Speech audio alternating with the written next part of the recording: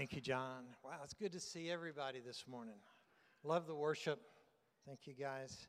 Love the presence of the Lord here with us. If we don't have that, we don't have anything. At least we don't have anything worth anything. So it's great. Thank you.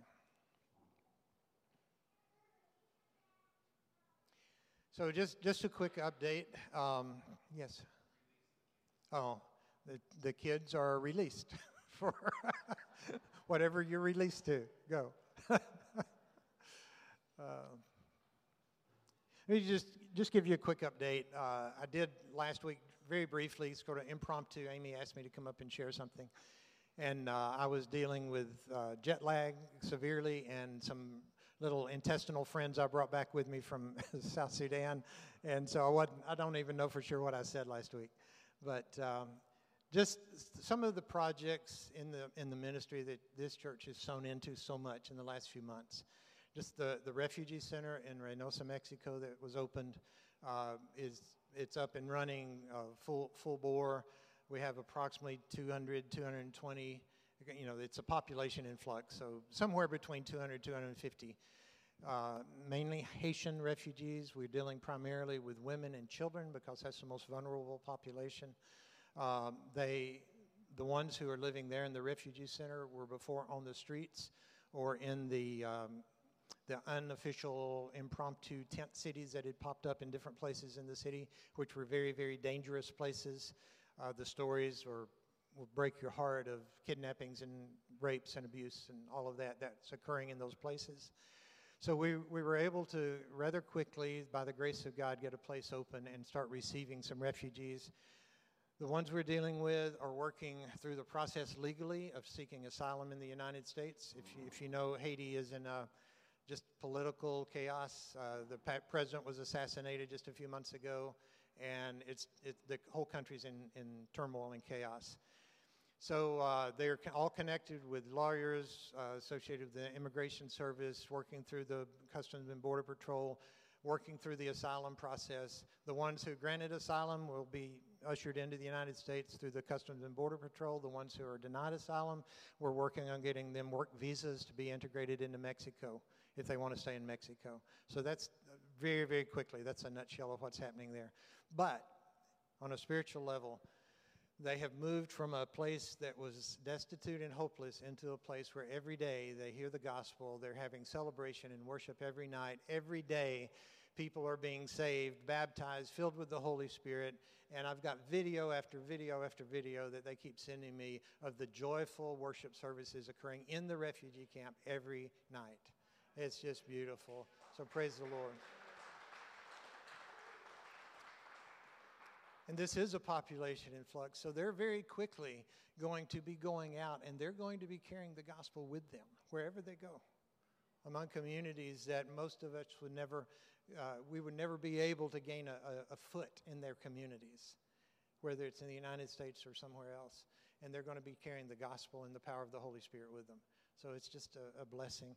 And the trip to South Sudan that I just returned from was prompted because in our Bible Institute in Western Kenya, over the last 2 years, we've been receiving many students from South Sudan.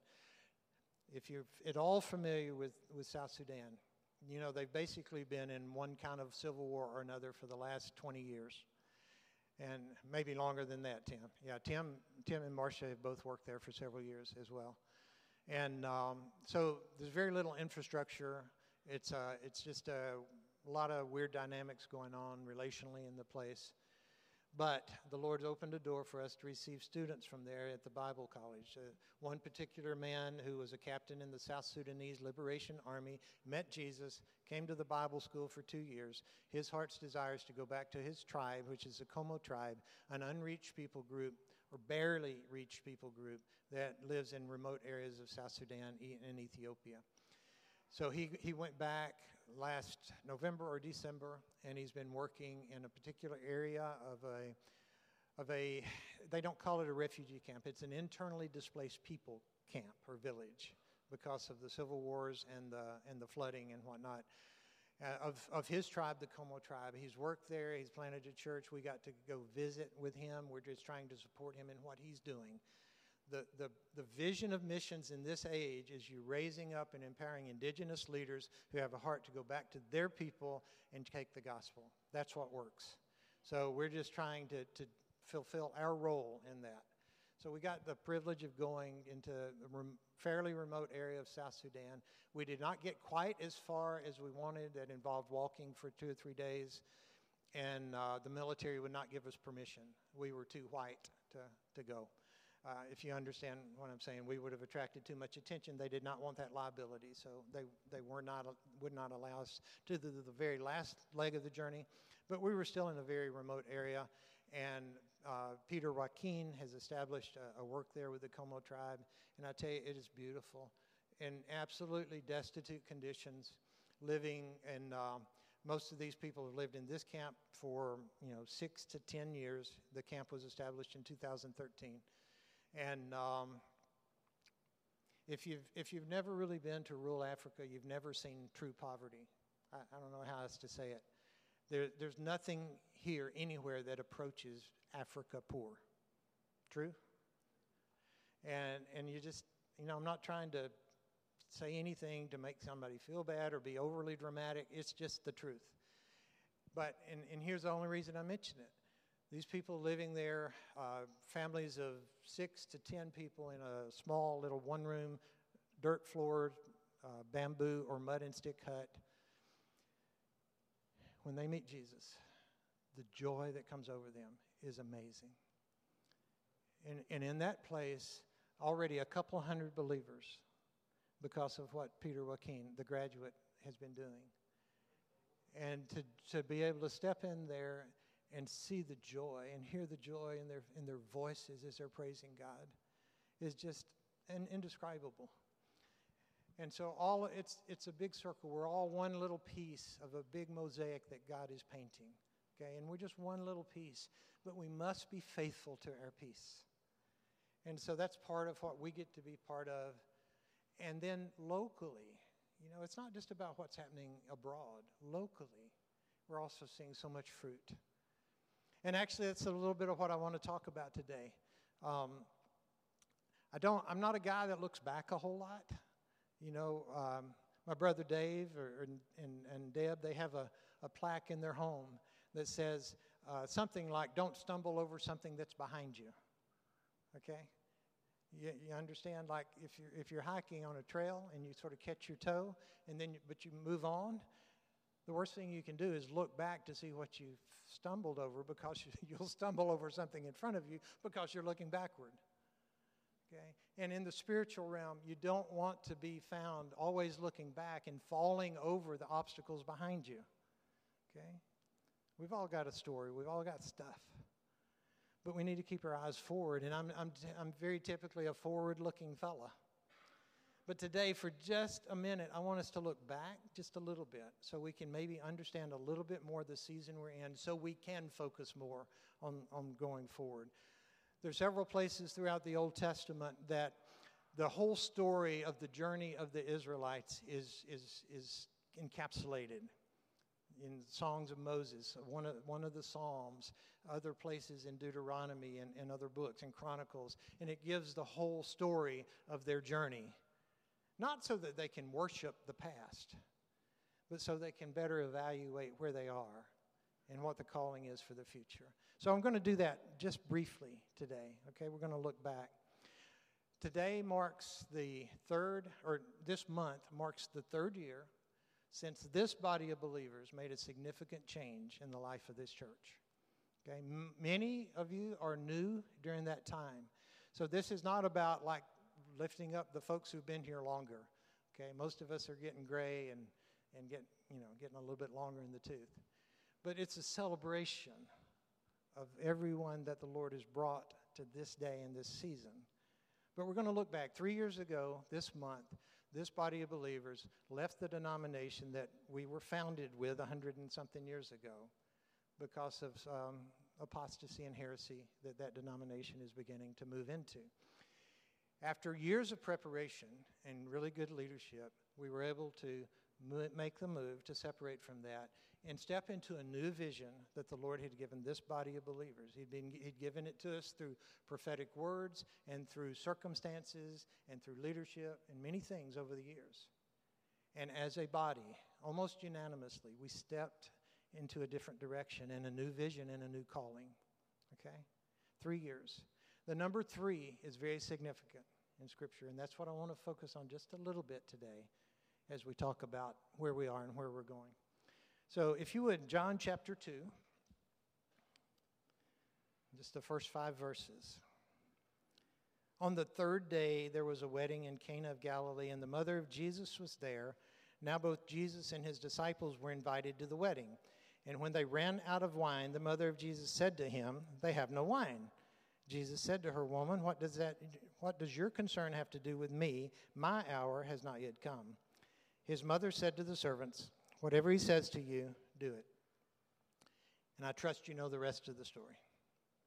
Okay? It was the beginning of his public ministry. It was the first of many miracles. It was the introduction of new wine, which is talking about the life of the Holy Spirit in abundance. Okay? It was talking about joy. It was an introduction of joy, which is what our life in Christ is supposed to be, a life filled with joy. So all of that Jesus used this opportunity, this circumstance, to usher in his public ministry. And I love Mary's heart that shows up in this. Even though Jesus says, "Hey, it's not really my time," she doesn't argue with him. She just says, "Whatever he says, do it." She had faith. She knew. She knew.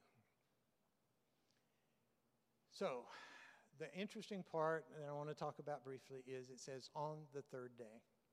Many of you know this, and I know, so I'm going to repeat something you already know.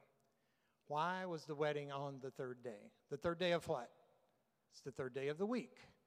In the Jewish calendar, only one day of the week had a name, and that was the Sabbath day. All of the others were simply noted by number. It's the 1st day, the 2nd day, the 3rd day, and so on. So weddings typically were held on the 3rd day of the week. Why? It goes back to Genesis chapter 1 in creation. What happened on the 3rd day of creation? God separated the waters on the earth, and the dry land appeared.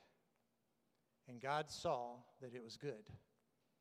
And then God spoke and called forth the plant life from the seeds that had been planted in that dry ground that had appeared. And the plant life and fruitfulness and multiplication and reproduction began. And God saw that it was good. Twice on the 3rd day. The 3rd day of creation was doubly blessed. The others were blessed one time in the way the story is written. And that's why the weddings were held on the 3rd day. It was a day that was doubly blessed by God. But doubly blessed for what? For the appearance of life and being prepared to reproduce and multiply. Okay? That's why weddings were on the 3rd day. A new thing was formed as husband and wife came together to form one. The two became one. And out of that, the possibility, the promise, and the prophecy of life, new life, reproduction, multiplication. And we see that pattern all through Scripture. Whether it's the 3rd day or the 3rd year, we see the pattern all through Scripture. A few examples. Abraham. After years of preparation, over 50 years of preparation, God called him to take Isaac to a mountain that he would show him in the land of Canaan. And they journeyed how long? 3 days. And on the morning of the 3rd day, Abraham could see the mountain highlighted by God where he was to sacrifice Isaac. When Moses took the Israelites out of Egypt and they camped around Mount Sinai, once they arrived at Sinai, God told them to consecrate themselves for 3 days. And on the 3rd day, he would come and dwell among them on the mountain. First time that had happened since the Garden of Eden. There would be the life of God among his people on the third day. You remember Queen Esther?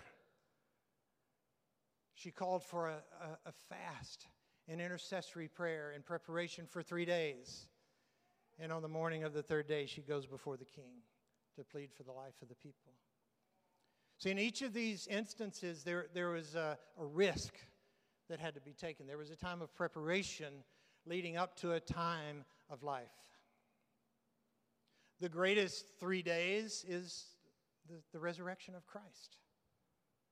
Prophesied both Old and New Testament many times that on the third day he would rise. And he did.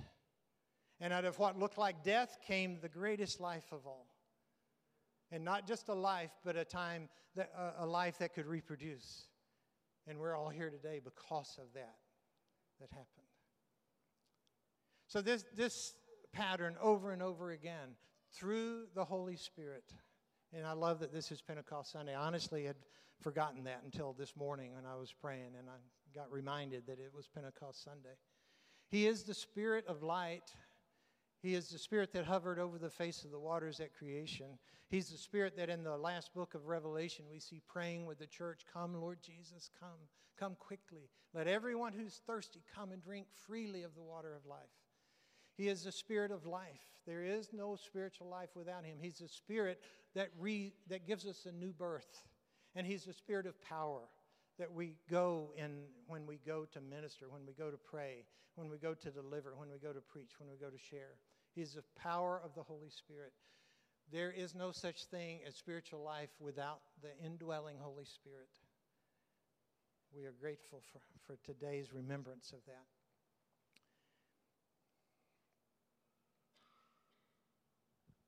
These 3 days, the third day,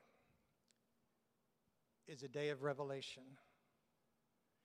So things have been prepared throughout the days that preceded.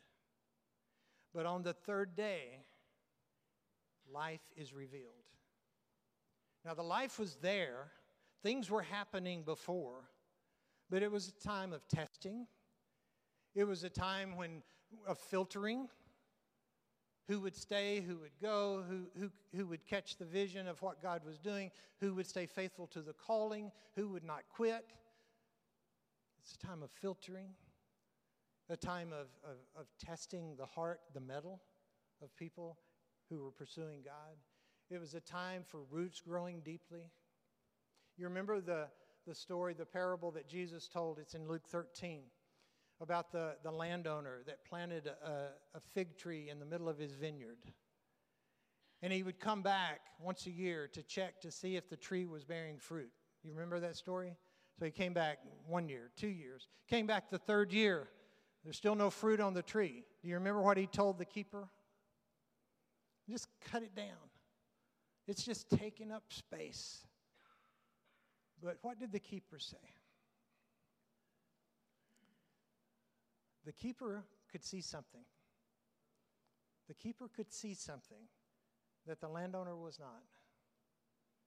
And he said, just be patient. Let me dig around it. Let me fertilize it. And then you come and evaluate it next year. And if you still find it with no fruit, we'll cut it down. But the keeper knew better. He knew that the life was there. That all through those 3 years when there was no visible fruit to be seen, things were still happening in the unseen. At the beginning of the third days, or after that third day, things often look dead to those who are on the outside. It doesn't look like there's a whole lot of life. You think about it, at the beginning of the third day of creation, you had a globe covered with salt water. But then the dry land appeared. God had put the seeds in the land. And at his word, they started bringing forth. So that by the end of the third day, the earth was filled with life. The beginning of the third day for Abraham, all he could see was a mountain of sacrifice and death. But by the end of the third day, he saw the provision and the goodness of God. when God provided for himself a sacrifice. During that time of preparation for Abraham, what had been happening? His faith had been growing. His vision of what God was doing had been enlarged. Hebrews tells us that Abraham was able to see something in his future that he never got to see in the flesh. But by faith, he could see the city and the country that God was preparing. So much so that by the time he was ready to offer Isaac on that third day of their journey, Hebrews recounts for us that he had come to a place of such faith that even if he had to kill Isaac, he trusted that God would raise him from the dead and fulfill the promise of his descendants through that same son that he was getting ready to kill. That's what had been happening in the heart of Abraham in preparation for the third day revelation. What about Esther? You know the story, right? If anyone went before the king without being invited, they got killed, unless the king extended the scepter of favor to them. So that's why she called for the preparation and the fasting and the prayers. So as she entered into the palace on that third day, she did not know if she was going to find life or death. But she found life. And through her life, it got multiplied. And it brought salvation to all of the Jewish population that was among the Persians. And on the beginning of the third day, for the resurrection of Christ. Remember, in the Jewish calendar, the day begins at 6 p.m., begins at nightfall, right? So the beginning of the third day, it still looked hopeless to those who were outside. It looked like a tomb filled with the dead body of their Messiah, upon whom all of their hopes and dreams had been placed. It was a dark night. But as they went to the tomb the next morning, as the ladies went the next morning, the revelation came of the resurrection and the life, and Jesus appeared to them. Okay. This is what it means to live in this unique place of a third day. What does it mean for us? A time of testing. Those of you who've been here on this journey, do you feel like it's been a time of testing? Have you had to make some decisions that you're not going to stop? Even if you don't understand, even if you're not sure, even if it seems weird, even if you don't know all the details. You've had to make a determination that you're not going to quit. Those of you who have joined us during this time, you've been drawn by the Holy Spirit. You've seen something. You've felt something that has brought you to this place. And you still have to be making that decision. What am I going to do? Am I going to keep going? Is the cost worth it? There is a cost to following the Lord. And He tells us to count the cost. But it is indeed worth it. It is a time when roots have grown deep. Many of you I've known for years and years and years. And I see your faith stronger now than it's been at any time in our lives together. More of a determination. It's not about me, it's about Jesus. It's not about a program, it's about His presence. It's not about what happens in this world, okay, except that the kingdom of heaven is manifested. That we can be faithful ambassadors for God in this world, which is our calling. He's given to us a ministry of reconciliation. He calls us His representatives, His ambassadors. It is a time of defining who we are, clarifying the vision, the Appalachian Awakening, the other, shifting from sort of a normal Orthodox church, which owes so much to that. I don't ever want it to sound like I'm criticizing.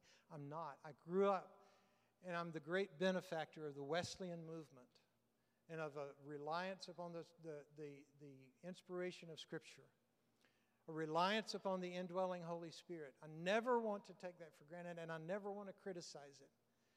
But there is a time when you know that God's called you a different direction because the boat you were on got off track. And so we have decisions to make.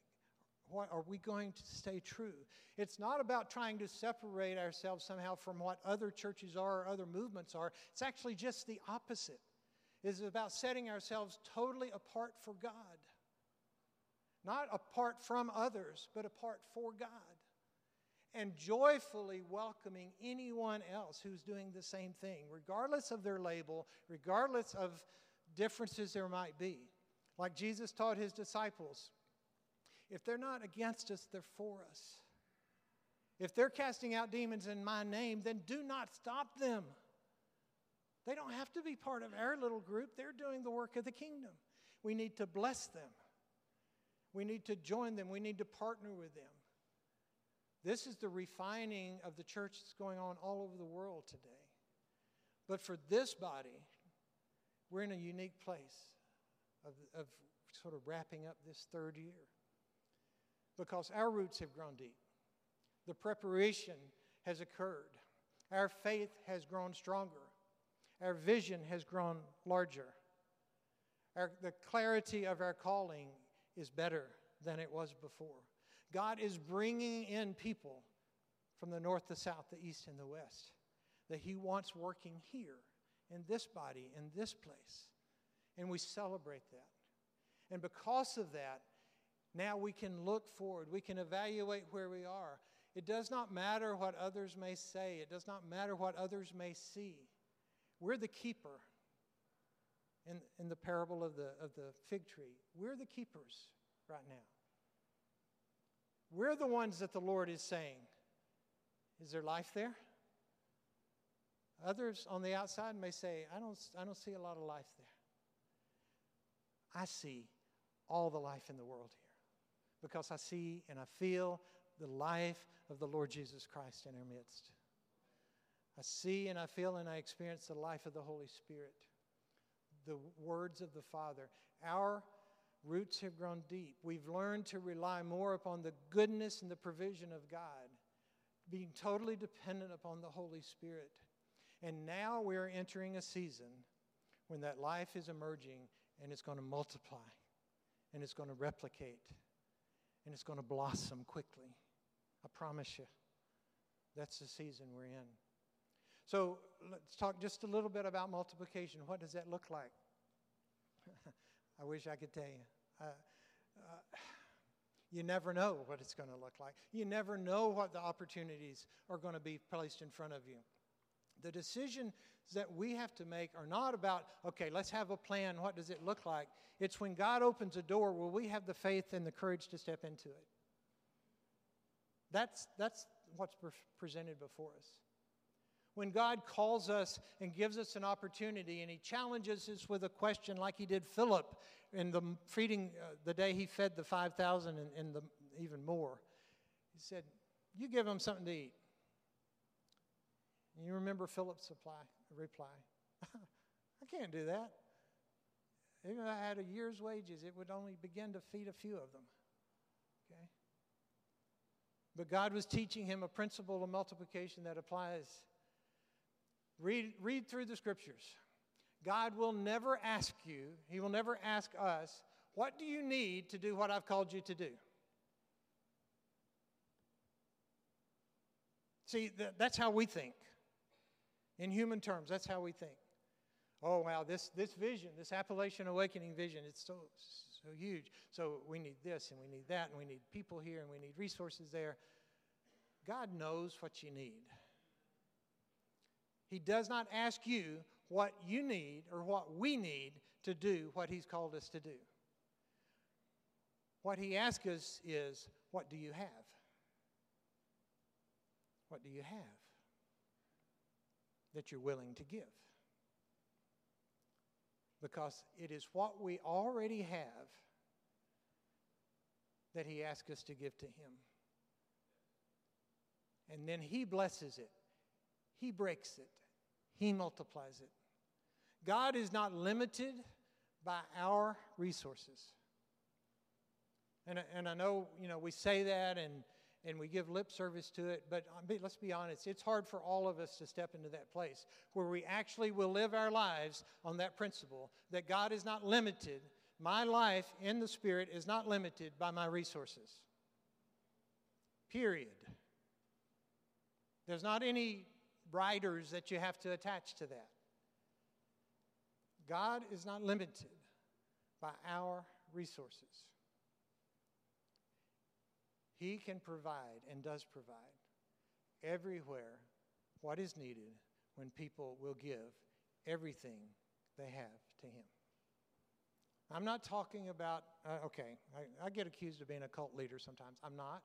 I'm not saying go sell your house and give the money to the church. I'm not saying go empty your bank account and give the money to the church. I'm saying you as an individual, you as families, and us as a church together, we lay everything we have on the altar and say, God, it's yours. Do with it what you will.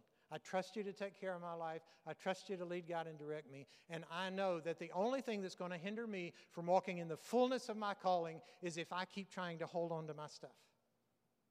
That's it. You lay everything out and you trust Him in wisdom. We can't have it both ways. One of the things required in preparation to live in the third day is coming to rely completely being dependent upon the Holy Spirit in your life. That's where freedom is. Do you remember the story of the talents? I know you do. To one, the master gave 5 talents. To one, he gave 2. To one, he gave 1. The one with 5 invested it, returned 5 more. The one with 2 invested it, worked it, came back with 2 more. The one with 1 hid it in the ground, right? The master wasn't too happy with the one. He was very pleased with the others. It wasn't about how much was returned. It was about the willingness, the faithfulness to yield and to work. The keeper of the tree. Let me dig. Let me fertilize. Okay? Let's not wipe it out yet. There's life here. A willingness to invest yourself in what you've been given. Someday we'll all stand before the Lord. We are not saved by our works. Right? We are saved by grace. We are saved by the finished work of Jesus Christ on the cross, by the shedding of His blood, and by our faith in Him. But we are saved for good works. Everybody good with that? Okay. We are saved for good works. And someday we will all give account for what we have done with what we've been given. The reward for those faithful stewards of the talents. You remember what it was? What was their reward?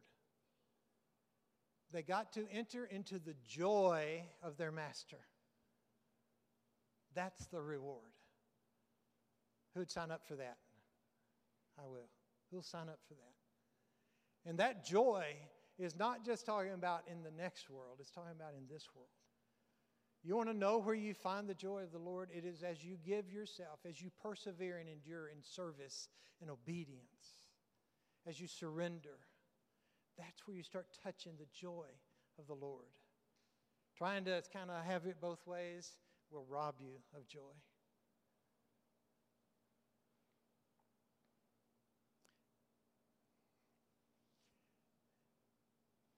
One of the last times I preached here in January, February, I talked about Andrew Murray, and I was talking to Jamie this week, and he reminded me of that. Andrew Murray was a revival leader of South Africa from the Dutch Reformed Church in the 1800s. He really struggled with being fully dependent upon God until God kind of broke him and brought him to a place of full surrender. And he wrote this in his book, Absolute Surrender. He said, "It is not the yoke of Christ that is difficult. It is resisting the yoke that is difficult." The yoke of Christ upon your life will never bring you to a place of despondency. It will never bring you to a place of frustration. The yoke of Christ will never bring you to a place of brokenness. Resisting his yoke may.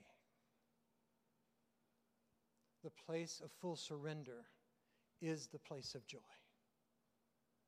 Whatever that looks like in your life, wherever God has planted you, whatever the opportunities he has given you, you are not accountable for the opportunities he's given me, and I'm not accountable for the opportunities he has given you. Okay? You're accountable for the opportunities he's given you. And today and forever, as you enter boldly and confidently with great joy into that place that he has provided for you, taking your eyes off yourself, focusing on him, focusing on his calling, focusing on other people, really trying with everything within you to love the Lord your God with all your heart, mind, soul, and strength, you will enter into the joy of the Master. This world is crazy if you hadn't noticed, okay? I think it's getting a little crazier. It's probably going to get more crazy before Christ returns. You know, it's okay. It's okay. We know who our Savior is. We know the end of the story. Do not let the lawlessness of the world rob your heart of joy. Do not let the lawlessness of the world take your life away from you. Okay. We're entering into an amazing time of revelation and multiplication. I promise you. I can see it. I can feel it. Things have been prepared. It's an exciting time. So as I close, I want to invite you to do something. If I've been just asking the Lord what this looks like. I don't have a good plan here. Okay, I'm just being honest with you. But I know that we need to pray together. And so I just want to say, I want to move this out of the way. If you're willing to say, yes, Lord, I will dig around this plant. I will fertilize it. I will dig with my hands in service. I will dig with my heart in giving and loving my neighbor. I will give in intercessory prayer. I will give of myself in worship. I will try to the best of my ability, use the talents, the gifts, the abilities you've given me, and the opportunities you've given me to nurture what you have planted here, where you have brought me, where you have put me to work. If you're willing to pray that kind of prayer, yes, let me be a keeper so that we can see the fruit. Then I just want to invite you to come up here. Maybe you just form a circle together and we'll just pray. You can pray out loud as you feel led, okay? This isn't about me or John or the elders praying over you today. It's about us coming together and dedicating ourselves as a body of believers as we enter into this amazing third day, okay? This season of our fruitfulness as a body of believers. Father, we thank you. I thank you for your word. I thank you for your goodness. Thank you for the power of the Holy Spirit to set people free, to give sight to the blind and hearing to the deaf, to strength to the paralyzed, and life to those who are dead in their sins. I thank you for your joy.